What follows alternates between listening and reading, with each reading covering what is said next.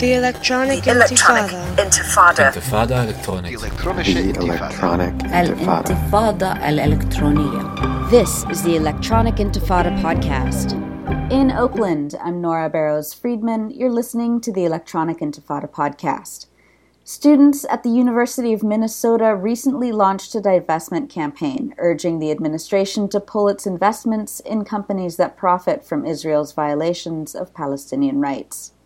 In the past few weeks, Students for Justice in Palestine and faculty at the University of Minnesota and the divestment campaign itself have been attacked, including the defacement of campaign materials with swastikas and claims of hatred against Jewish people. On March 8th, Students for Justice in Palestine said that, quote, the University of Minnesota student government body was supposed to be presented with a resolution asking our university to divest from companies that are complicit in the human rights violations of Palestinians. Instead, with a vote of 34 to 31 with 11 abstentions, they voted to strike our resolution from the agenda. Removing it from the forum agenda means it was neglected before a discussion even took place. The statement adds that more than 80 state legislators recently urged the university's president to, quote, publicly and resolutely oppose this resolution before this perilous vote is taken, in what students say was, quote, an unprecedented reach into student affairs and discussion. Joining us to talk about the current situation at the University of Minnesota is Rula Rashid, president of the SJP chapter there. Rula, thank you so much for being with us on the Electronic Intifada podcast. Yeah, thank you for having me. So can you talk a little bit about the divestment campaign there and how you've been organizing up to this point? Yeah, we launched on February 15th, and we chose 4 companies that are complicit in the violation of international law. So we chose G4S, Ilbet Systems, Raytheon, and Caterpillar. And throughout our campaign, we decided to have a 6-week-long campaign. Each week was focusing on one company. We wanted to be very transparent and provide all the necessary information for students. And we had events weekly. But unfortunately, our campaign was cut short. From 6 weeks, it went down to about 3 weeks or 2 weeks because there was another resolution presented by students supporting Israel that condemned anti-Semitism. And it was a reactionary resolution to ours, of course. So it became like Israel versus Palestine, which was never what we were trying to intend. We just wanted to focus on divesting from companies that are not socially responsible, and it ended up becoming a two-sided resolution. Rula, can you talk a little bit more about the backlash that SJP and also members of faculty have been facing if they seem to be sympathetic to the divestment campaign, and also about this, this tactic that's being used over and over again across the country to conflate criticism of Israeli policies with anti-Semitism and how that's working on your campus? Yeah, well, most of the backlash was revolved around that exact issue, that in their resolution, they stated that the 3 Ds, which is the state definition of anti-Semitism, so if you criticize Israel, you are anti-Semitic. And that's what they were portraying in their resolution and throughout their campaign. So during our campaign, we received a lot of backlash because people were claiming we were being anti-Semitic. And this encouraged outside media and outside sources to also go on and jump on this backlash. And so it ended up being that even our divestment logo was edited and it had a swastika on it, and it said Jew haters and like different images that were just really disturbing for like students on campus. And it started becoming individual attacks as well. Many of our board members were attacked on Facebook with their names and like things that they've liked, and it says SJP uncovered that they like this person in the media, and like look what this person has said before, just random connections that they have made.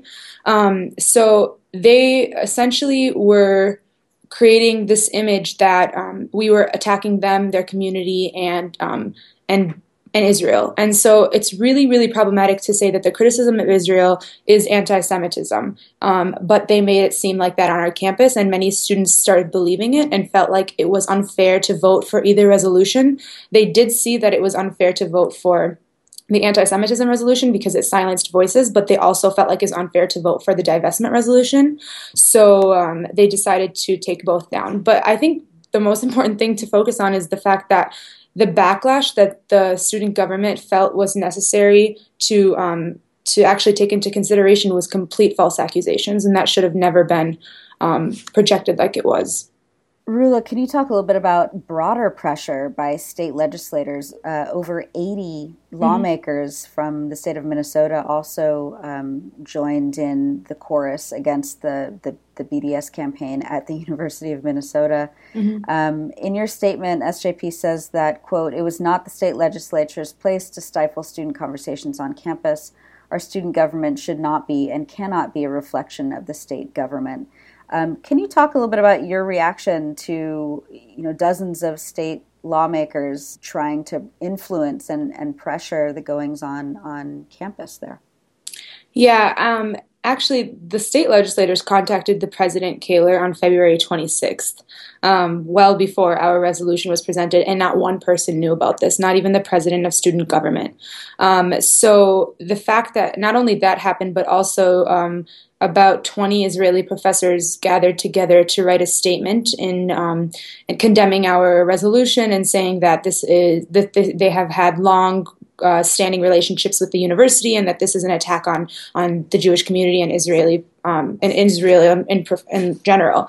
So the attacks that the outside community, they pressured the president to make a statement on student government.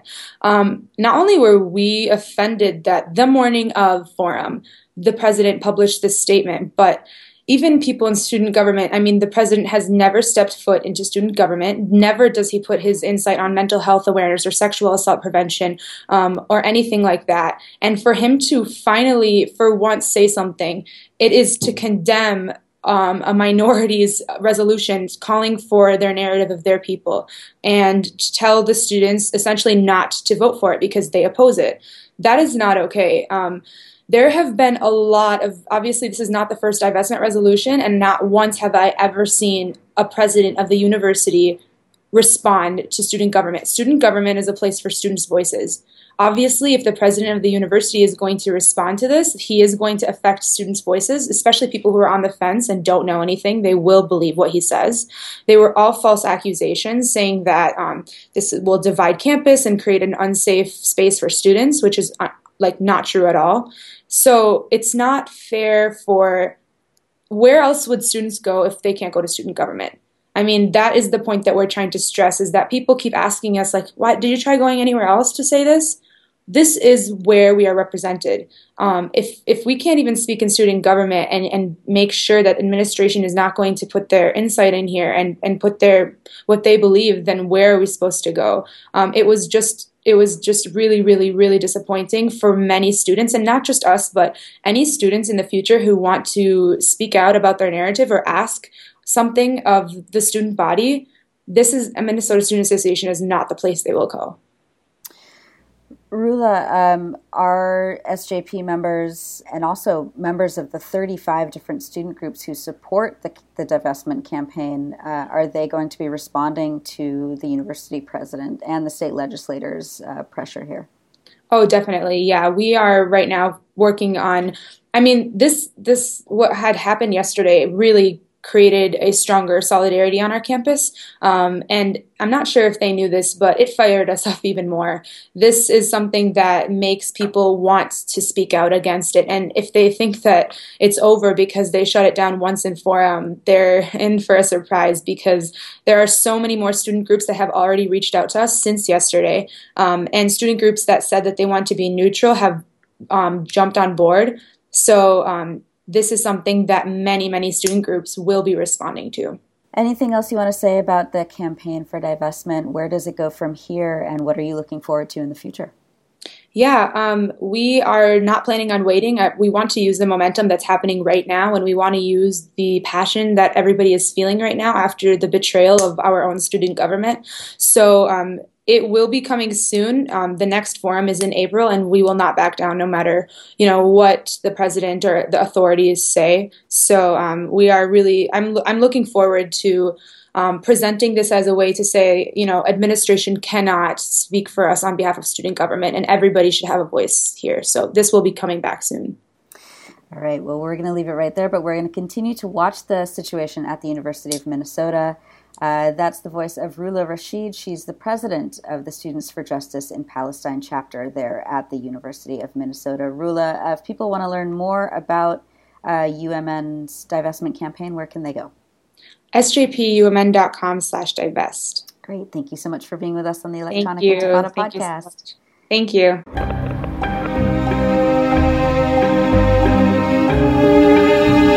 And that's it for the Electronic Intifada podcast. For news, information, cultural features and reviews, and pointed opinion and analysis, visit us online at electronicintifada.net, where you can also post comments and sign up for a daily email digest. Follow us on Twitter at Intifada. Radio stations are free to use this podcast, and if you're listening on iTunes, support the Electronic Intifada podcast by rating it and leaving a review. On behalf of all of us at the Electronic Intifada, thank you for listening.